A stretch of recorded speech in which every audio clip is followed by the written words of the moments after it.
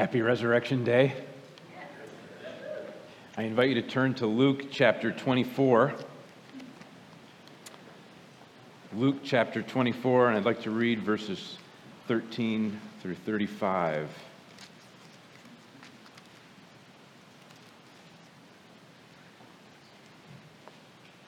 This is the well-known account of the two disciples on the Emmaus Road. Holy Scripture says, that very day, two of them were going to a village named Emmaus, about 7 miles from Jerusalem, and they were talking with each other about all these things that had happened. While they were talking and discussing together, Jesus himself drew near and went with them, but their eyes were kept from recognizing him. And he said to them, "What is this conversation that you are holding with each other as you walk?" And they stood still, looking sad. Then one of them, named Cleopas, answered him, "Are you the only visitor to Jerusalem who does not know the things that have happened there in these days?" And he said to them, "What things?" And they said to him, "Concerning Jesus of Nazareth, a man who was a prophet, mighty in deed and word before God and all the people, and how our chief priests and rulers delivered him up to be condemned to death and crucified him. But we had hoped that he was the one to redeem Israel. Yes, and besides all this, it is now the third day since these things happened. Moreover, some women of our company amazed us. They were at the tomb early in the morning, and when they did not find his body, they came back, saying that they had even seen a vision of angels who said that he was alive. Some of those who were with us went to the tomb and found it just as the women had said, but him they did not see." And he said to them, "O foolish ones, and slow of heart to believe all that the prophets have spoken. Was it not necessary that the Christ should suffer these things and enter into his glory? And beginning with Moses and all the prophets, he interpreted to them in all the scriptures the things concerning himself." So they drew near to the village to which they were going. He acted as if he were going farther, but they urged him strongly, saying, "Stay with us, for it is toward evening, and the day is now far spent." So he went in to stay with them. When he was at table with them, he took the bread and blessed and broke it and gave it to them. And their eyes were opened, and they recognized him. And he vanished from their sight. They said to each other, "Did not our hearts burn within us while he talked to us on the road, while he opened to us the scriptures?" And they rose that same hour and returned to Jerusalem. And they found the 11 and those who were with them gathered together, saying, "The Lord has risen indeed and has appeared to Simon." Then they told what had happened on the road and how he was known to them in the breaking of the bread. This is the word of God, and it is for our good. Let's pray.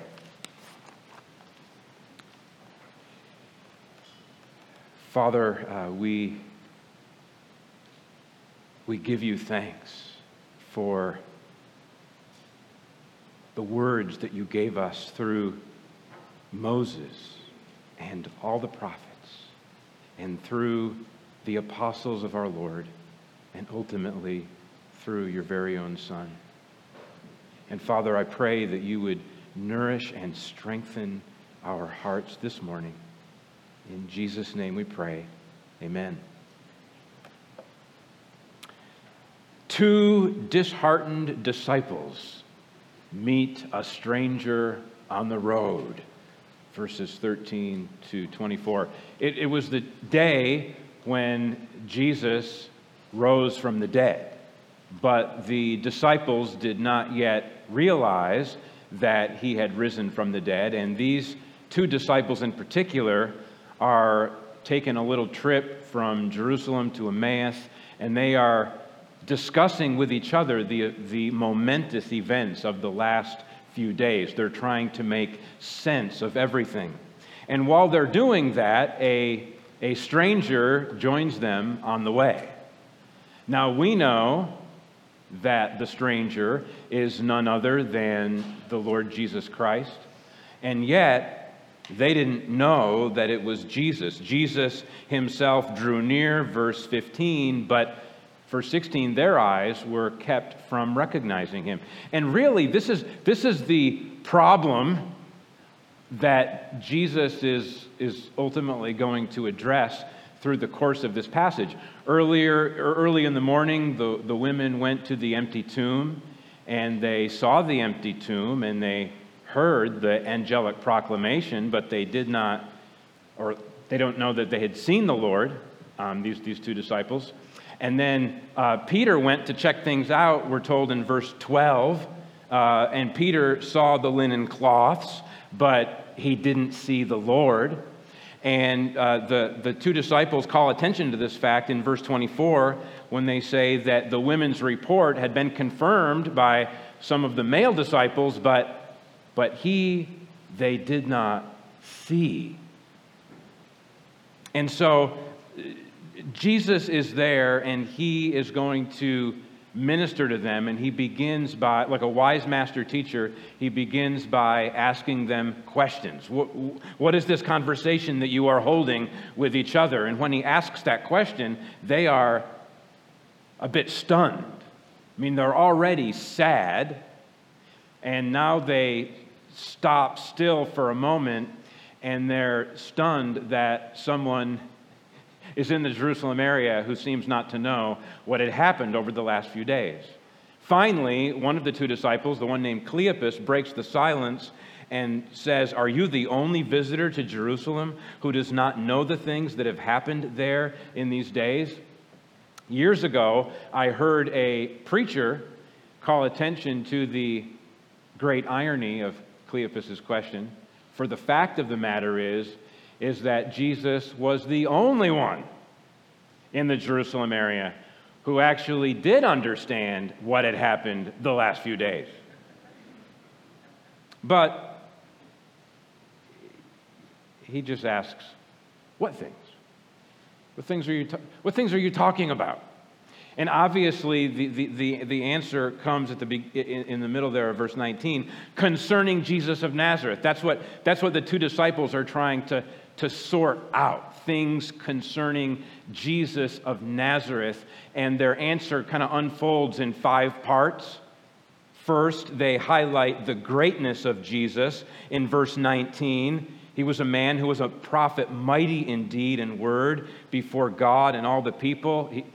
His preaching and teaching and his performing of miracles and healings gave evidence of the fact that he had God's favor. God was with him, and he was also well regarded by so many ordinary folk.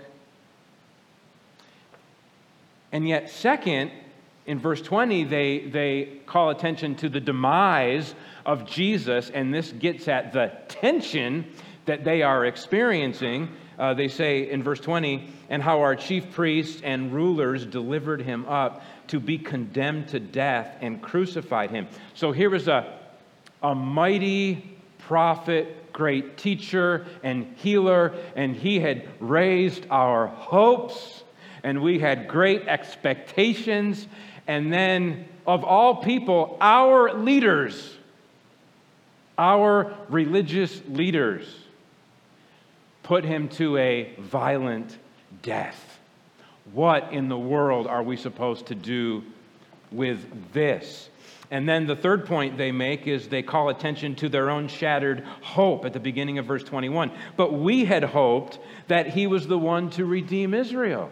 We had hoped that he was the one who would rebuild the ancient ruins and restore the glory of Israel to greatness on the world stage. But as is typically the case, a man's plans die with the man. But there's another complicating factor to their tension here. This brings us to the fourth part of their answer. They call attention to the women's report. The women had gone to the tomb, and they beheld an empty tomb, and they had a vision of angels who announced to them that Jesus is alive. And then, fifthly, they had sent some of the male disciples to check things out, and they confirmed the report. And so there's this testimony out there from the angels and from the women that Jesus is alive, but him they did not see. One wonders if seeing him is the necessary thing that needs to happen, because actually they have been seeing him for like the last 15 minutes, but they don't recognize him. Something more is needed. So next, going to verses 25 to 31, the stranger, who we know as Jesus, but they don't, the stranger nurses these two disciples to health. Now, how does he do that? Well, he's already begun the nursing process by asking them questions and drawing out their understanding and their thoughts. And the next thing that he does is he reproves them. This might come to us as a surprise. Here are these sad-hearted, dispirited disciples whose hopes felt dashed because their Lord had been crucified, and they're unable to connect all the dots and put it all together. And if they're just left to themselves, they're just going to keep going around in circles. They really need some help here from the Lord. And the Lord, He doesn't coddle them. He doesn't say, your sadness and confusion is understandable. We are, in our sentimental age, we are far too quick to coddle people and sympathize with people, when what people actually need is a clear word from the Lord.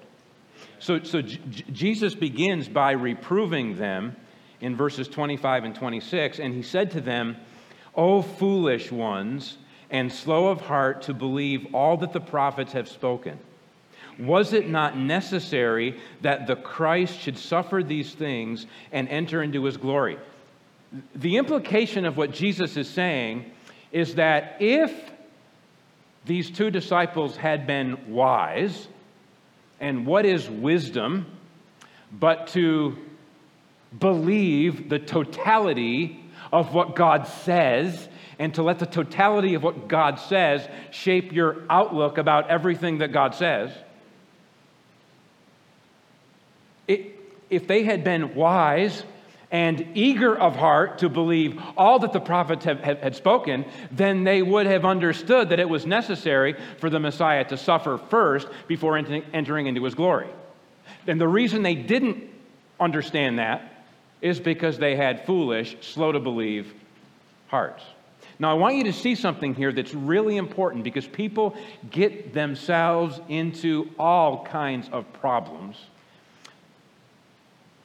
when they go down this path that these two disciples went down, okay?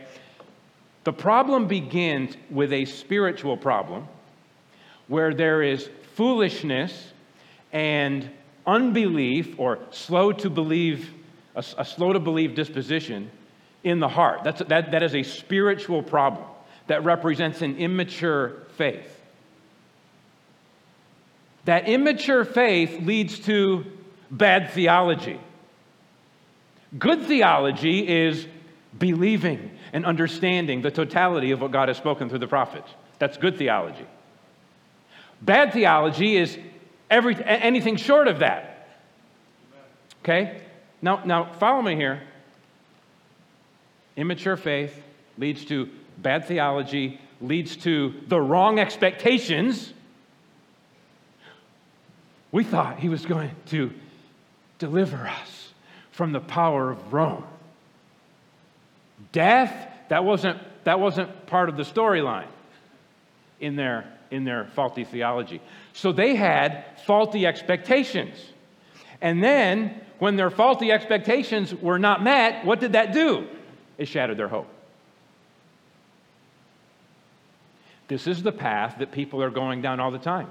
Immature faith, unwillingness to believe what God has said, faulty expectations, shattered hope. And at that point, a lot of people just walk away. Shattered hope, they walk away from the Lord, they walk away from the Scriptures, they walk away from the church. That didn't work for me.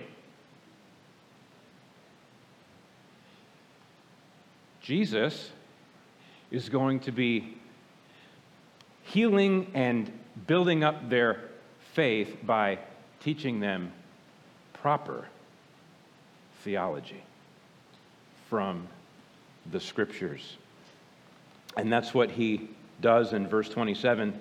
And beginning with Moses and all the prophets, he interpreted to them in all the Scriptures the things concerning himself. It must have been a remarkable sermon as he took them on a tour of the Old Testament. Perhaps a sampling of some of the things he said would have included that he is the seed of the woman, Genesis 3:15, who would bruise the serpent's head, but in the process his own heel would be bruised. He was the seed of Abraham, the seed of Isaac, the true Israel who had to sojourn in Egypt.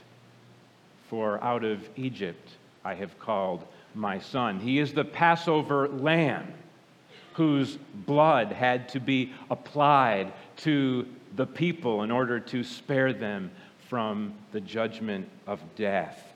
He is the righteous sufferer in the Psalms, as David's life foreshadowed the life of the Lord Jesus. And there's so much in the Psalms about the righteous sufferer getting into all kinds of trouble and being overwhelmed by the entanglements of death, and yet the Psalms point forward to the fact that there will be a resurrection and glory on the other side of that death. He is the suffering servant of Isaiah 53, who is crushed for our iniquities and yet lives again to see the fruit of his anguish. He is like Jonah, who had to descend into the depths for 3 days before he came forth with the word of salvation for the world. He is Yahweh pierced in the prophet Zechariah, and yet he is the shepherd struck by Yahweh, also in the prophet Zechariah. That's just a sampling of the kinds of things that the Lord might have walked these two disciples through. He wanted them to understand that it was according to script, according to the Father's plan all along, that he suffered first and only after that entered into his glory. Well, as Jesus was wrapping up his sermon to these two disciples, they were on the doorsteps of their destination in Emmaus. It says in verse 28 that they drew near to the village to which they were going, and he acted as if he were going further. So, it's wise. It's wise for a teacher to take leave of his students and see if they are eagerly desirous to tell him that, no, come here, stay with us longer, we want more. That's far better than crashing their party and then having them urge you to leave. But you see, as they were hearing this message, do you know what was happening in their hearts? They testified to it in verse 32, that as Jesus was opening the Scriptures to them, and they didn't know it was Jesus who was the one doing it, as Jesus was opening the Scriptures to them, their hearts were burning within them. Their foolish and slow to believe hearts were coming alive and being ignited and lit up and made aglow with the truth of God's word. Hope and joy and was being restored within them. Their vision was being corrected. And so, even though Jesus acted as if he was going to go farther, they wanted him to stay. Not only because it was practical, being late in the day after a long journey, to come in and show hospitality to their teacher, but they wanted more. And so, as they gathered in the house and came around the table, in verse 30, Jesus assumed the role of host. It says in verse 30 that when he was at table with them, he took the bread and blessed and broke it and gave it to them. Does that ring a bell? If you go back to Luke, the 9th chapter, verse 16, when Jesus multiplied the loaves for the 5,000, we're told in Luke 9:16, and taking the 5 loaves and the 2 fish, he looked up to heaven and said a blessing over them. Then he broke the loaves and gave them to the disciples to set before the crowd.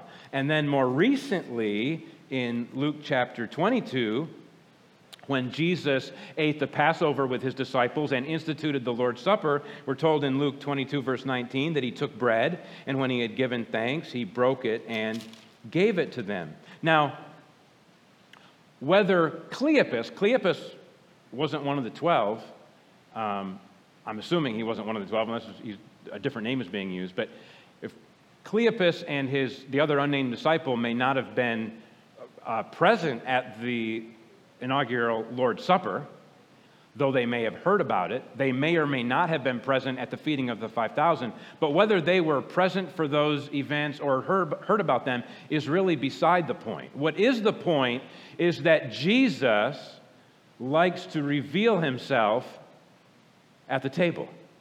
Jesus likes to reveal himself as one who is a plentiful provider, as the one who is giving himself as a sacrifice for the salvation of the people. We're told in the Gospel of John that he's the bread of life, the true bread of heaven, representing his body, who gave his body for the life of the world. And it is at this very moment, after the ministry of the word, and now at the ministry of the table and the blessing and the giving of bread, it's at this moment that their eyes are opened and they recognize that the one who had been walking with them on the road, the one who had been teaching them, the one who had broken bread and given it to them was none other than the Lord whom they loved. And if they had had their way, they probably would have lingered in the presence of the Lord all evening long. But that was not to be. The text reads as if no sooner did they recognize him that he vanished from their sight. I don't know if it was 5 seconds or 50 seconds. I don't know, but I don't think it was long. They recognized him, and he was gone. He was mysteriously present with them for a few hours on the road, teaching them and ministering to them, and now he was quickly and mysteriously absent from them. In 40 days, he's going to ascend into heaven, and they are not going to have physical access to him anymore. Preparation for that begins immediately. Finally, coming to verses 32 to 35, the renewed disciples return to Jerusalem. In verse 32, they reflect on the fact that their hearts were burning within them and being renewed and strengthened, and their whole disposition had changed. You know, when you're dejected and sad and depressed, you might just as well leave the larger company like they had and just endure the quiet night by yourself. But that sadness had evaporated in the sunlight of divine grace, and now there was encouragement and hope and joy, and they had to return to their friends in Jerusalem. I would not be surprised if it took them 2.5 hours to walk the 7 miles from Jerusalem to Emmaus. I would not be surprised if it only took them 90 minutes to return, because uplifted hearts quicken the pace, and they wanted to reconnect with the apostles and with their fellow disciples in Jerusalem, and that's exactly what they did in the middle of verse 33. They found the 11 and those who were with them gathered together, and remarkably, it wasn't just the 2 disciples who had a word of testimony for the larger group. The larger group had a word of testimony for them, because they were already testifying to the truth of the resurrection, saying in verse 34, "The Lord has risen indeed and has appeared to Simon." And then they told their story about how the Lord had showed up with them on the road and how he was known to them in the breaking of the bread. And so now there's this fellowship of resurrection joy that the disciples are sharing in together. This sets the stage for the rest of their lives. Now, I want to walk through some application with you. And the first thing I want to do is I want to try to help connect their heartache in the early part of the passage. I want to try to connect their heartache to our heartache, the kinds of heartache that we might experience. Obviously, there was something very unique, something very historically unique about their heartache as it was taking place in the very midst of the death and resurrection of Jesus, and they were trying to sort it out and understand that. But even though their heartache was historically unique at a very unique time, there are points of connection in all heartache. And I want to share a few of those things with you, just so you can hopefully benefit from the Lord's ministry to us through this passage. 3 points of connection. Number one, all heartache relates to sin and death. All of it. If you think about sin and its consequences, and if you think about death and everything that leads to it, there you will find connections to all of our heartache, suffering, and grief. If you don't believe me, just do a little thought experiment. Imagine that there was no sin in the equation. You've never sinned. No one ever has sinned against you. There's no effects of sin anywhere to be seen. There's no death and no risk of death, and nothing can lead to death. Now, where are your heartaches and problems and difficulties? There are none. Be heaven. Jesus came to deal with those fundamental issues. He died for our sins according to the Scriptures, 1 Corinthians 15:3, and he abolished death and brought life and immortality to light through the gospel, 2 Timothy 1:10. The second point of connection is that some heartache relates to what I mentioned earlier. I'm just going to remind you of it. Some of our heartache relates to the fact that we have an ill-formed faith that has generated bad theology, that has set up faulty expectations, and now our hope is shattered. We're experiencing disappointment that we wouldn't experience if we were thinking scripturally. Some of our heartaches are along that line, similar to these 2 disciples. They, when they thought about the redemption of Israel, they thought about her political redemption. They weren't thinking about they themselves being rescued from sin and death. They had to have their expectations of redemption straightened out. Thirdly, the third point of connection is that God appoints suffering. You see this all throughout the Old and New Testament. God appoints suffering, seasons of suffering, as preparatory for seasons of blessing and joy. All of Scripture testifies to this reality, and of course it ultimately comes to fruition in the death and resurrection of Jesus. But just think about Israel. Israel suffering affliction in Egypt. And that generation of Israelites that ended up entering into the promised land, they grew up and came of age in the wilderness.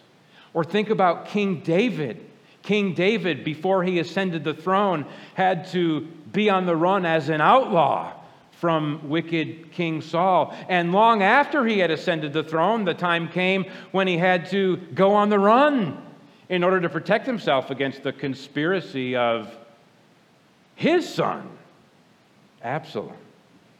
Think about Daniel and his 3 friends being deported to Babylon and having to make life work in a foreign land. Or think about the Apostle Paul. After the Lord Jesus apprehended the Apostle Paul on the Damascus road, Jesus said to Ananias, "I will show Paul how much he must suffer for the sake of my name." As you read through the Psalms, David and the other psalmists, there's so many expressions of heartache and grief. Remember the barren women throughout the Bible.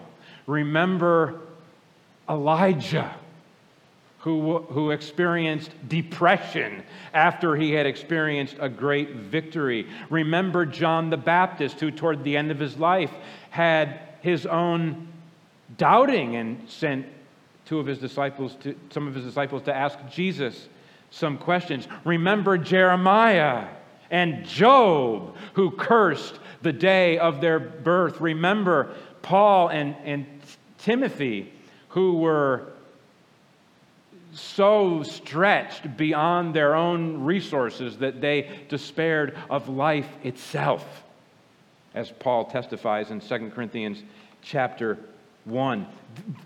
This is the Bible. Okay, Bible testifies to this reality of suffering and heartache and grief on so many different levels. And I wonder if, does someone come here on Sunday morning and you look around and you think, man, all these other people just seem to have everything figured out. They're just running on all cylinders all the time. They're just enjoying perfect repose in the promises of God. And there's me, and I'm falling apart. Well, the truth of the matter is that there's a lot of people who are on the cusp of falling apart at any given time. And I want you to notice something. This is going to make a segue to the next application. But when we open up the Scriptures, it needs to be clearly understood that the purpose of opening up the Scriptures is not to put more information on the memory bank of your brain. That is not the purpose. Jesus ministered Old Testament messianic theology to struggling and suffering souls that they might be healed. And that's why we open up the Scriptures, so that the truth of God's Word would cascade over struggling and suffering souls and bring about the renewal and hope and strength in the Lord. And it's not one and done. We need that over and over and over again to keep us on the way. And that leads me to the second application. The path to spiritual health is through the ministry of the Word and the ministry of the table, period. Let me just show you these two beautiful arcs in our passage, okay? Verse 17, end of verse 17. The two disciples, are looking sad, okay? And then verse 32, their hearts are burning, indicating birthing of hope and joy. Okay, that's transformation. Now let me show you a second arc. Verse 16, their eyes were kept from recognizing him. And then the end of verse 31, or the beginning of verse 31, and their eyes were opened and they recognized him. Okay, from blindness to sight, from sadness to joy. And what is in between? What is in between is the ministry of the word and the ministry of the table.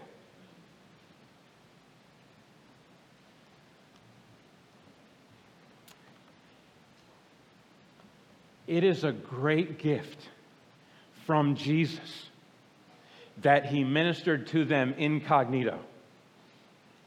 Because if he hadn't, and we were reading this, we'd be tempted to think, ooh, they had a serious advantage. They were seeing him, and they recognized him. Okay, and we don't have that opportunity. It is not for us in this present age to see the Lord face to face.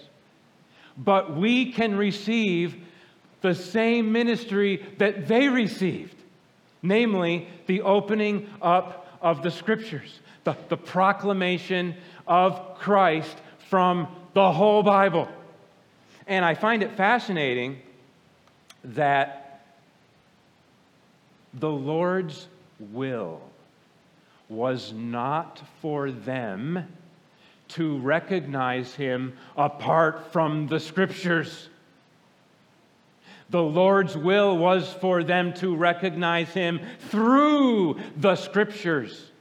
And that means we can immediately put ourselves in the same position they were in, because we can hear and understand and receive those same Scriptures and see the glory of Jesus shining off of the pages of the Bible as the Holy Spirit makes those words real and powerful to our hearts.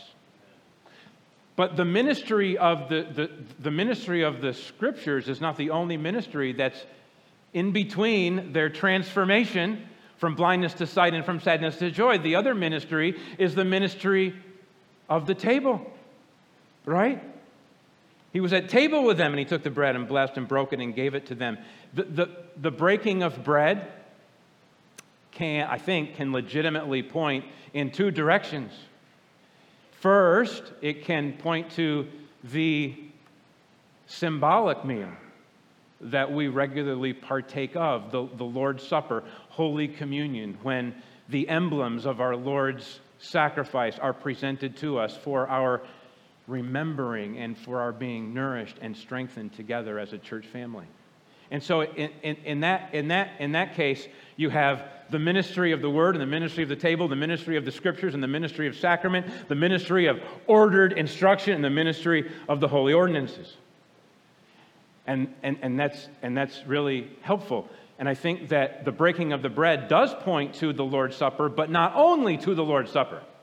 For this particular ordinary meal at the end of a long walk also points to the ordinary breaking of bread as we are gathered together for all kinds of meals in people's homes. The Lord calls us to share what we have with one another, to enjoy meals together, to practice hospitality to one another, to open up our lives to one another. And the Lord is present with us spiritually as we do those things. And so much good is done when we haven't only heard a sermon, but now afterward, maybe literally after or maybe later in the week, we're gathered together more informally to break bread with each other and minister to one another in all kinds of practical ways.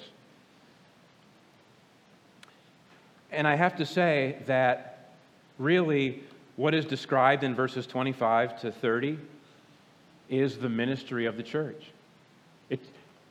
Christ, the head of the church, is exempling it and setting the pattern. But this is what we are commissioned and called to do. The ministry of the Word and the ministry of table fellowship. Sound doctrine and relationships and fellowship with one another. Don't let anyone complicate what the ministry of the church is supposed to be. It's not complicated. It's very simple. The elders have had the opportunity to interview some people for membership recently, and I recall at least a couple people calling attention to the fact in terms of what they experience and perceive here at South Paris Baptist Church is that, number one, there's faithful teaching, and number two, there's a compelling community of people. That's exactly right. It's a community of people gathered together around Christ and His Word. That's what the church is.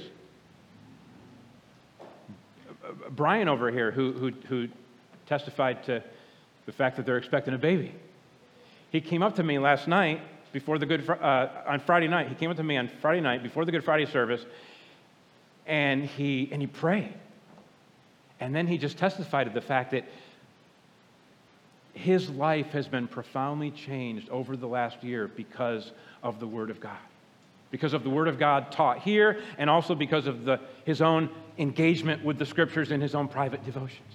And he's burning within because of the ministry of the Scriptures. And so let us never forget this simple pair of things that we are called to teach the Word of God and then to embody that teaching practically in a fellowship of love. And as we do that, Jesus shines brightly and is present with us through His Spirit to encourage us and strengthen us and keep us going. The final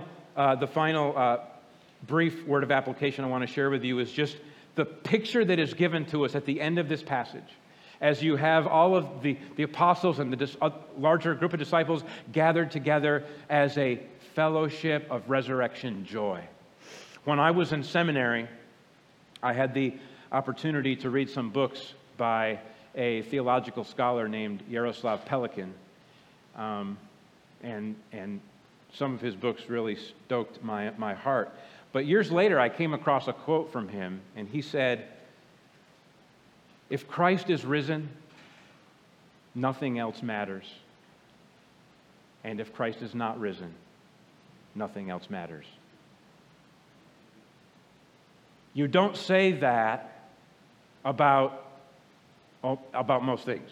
You only say that about something that is so central and decisive that if it happened, it changes everything, and if it didn't happen, then there's no hope.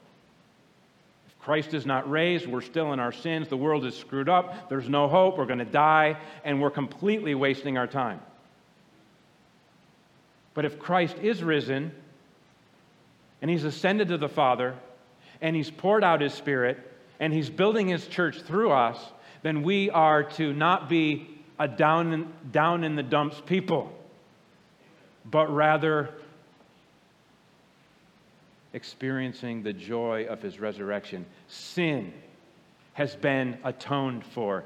Guilt has been removed. Death has been defeated. Hope for the future has been secured. We have a clear mission, which Jesus articulates in verses 46 and 47 of Luke chapter 24, when He said, "Thus it is written that the Christ should suffer and on the third day rise from the dead, and that repentance for the forgiveness of sins should be proclaimed in His name to all nations, beginning from Jerusalem." But this task of global proclamation, which includes local proclamation, it's not a cakewalk.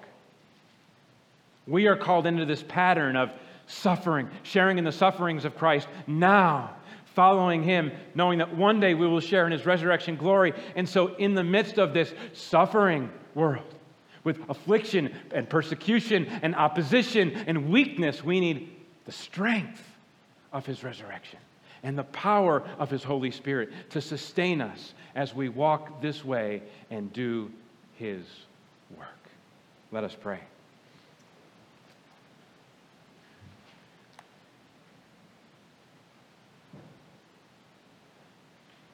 Father, I pray that your word would have its rightful place in our hearts. I pray that you would bring comfort, encouragement, strength, understanding for every heart here today. That you would continue to powerfully transform us and to lead us in your way. And we pray that the glory of the risen Christ would not only rest upon this congregation, but it would be known far and wide throughout the Oxford Hills and state of Maine and even our whole country. Pray in Jesus' name. Amen.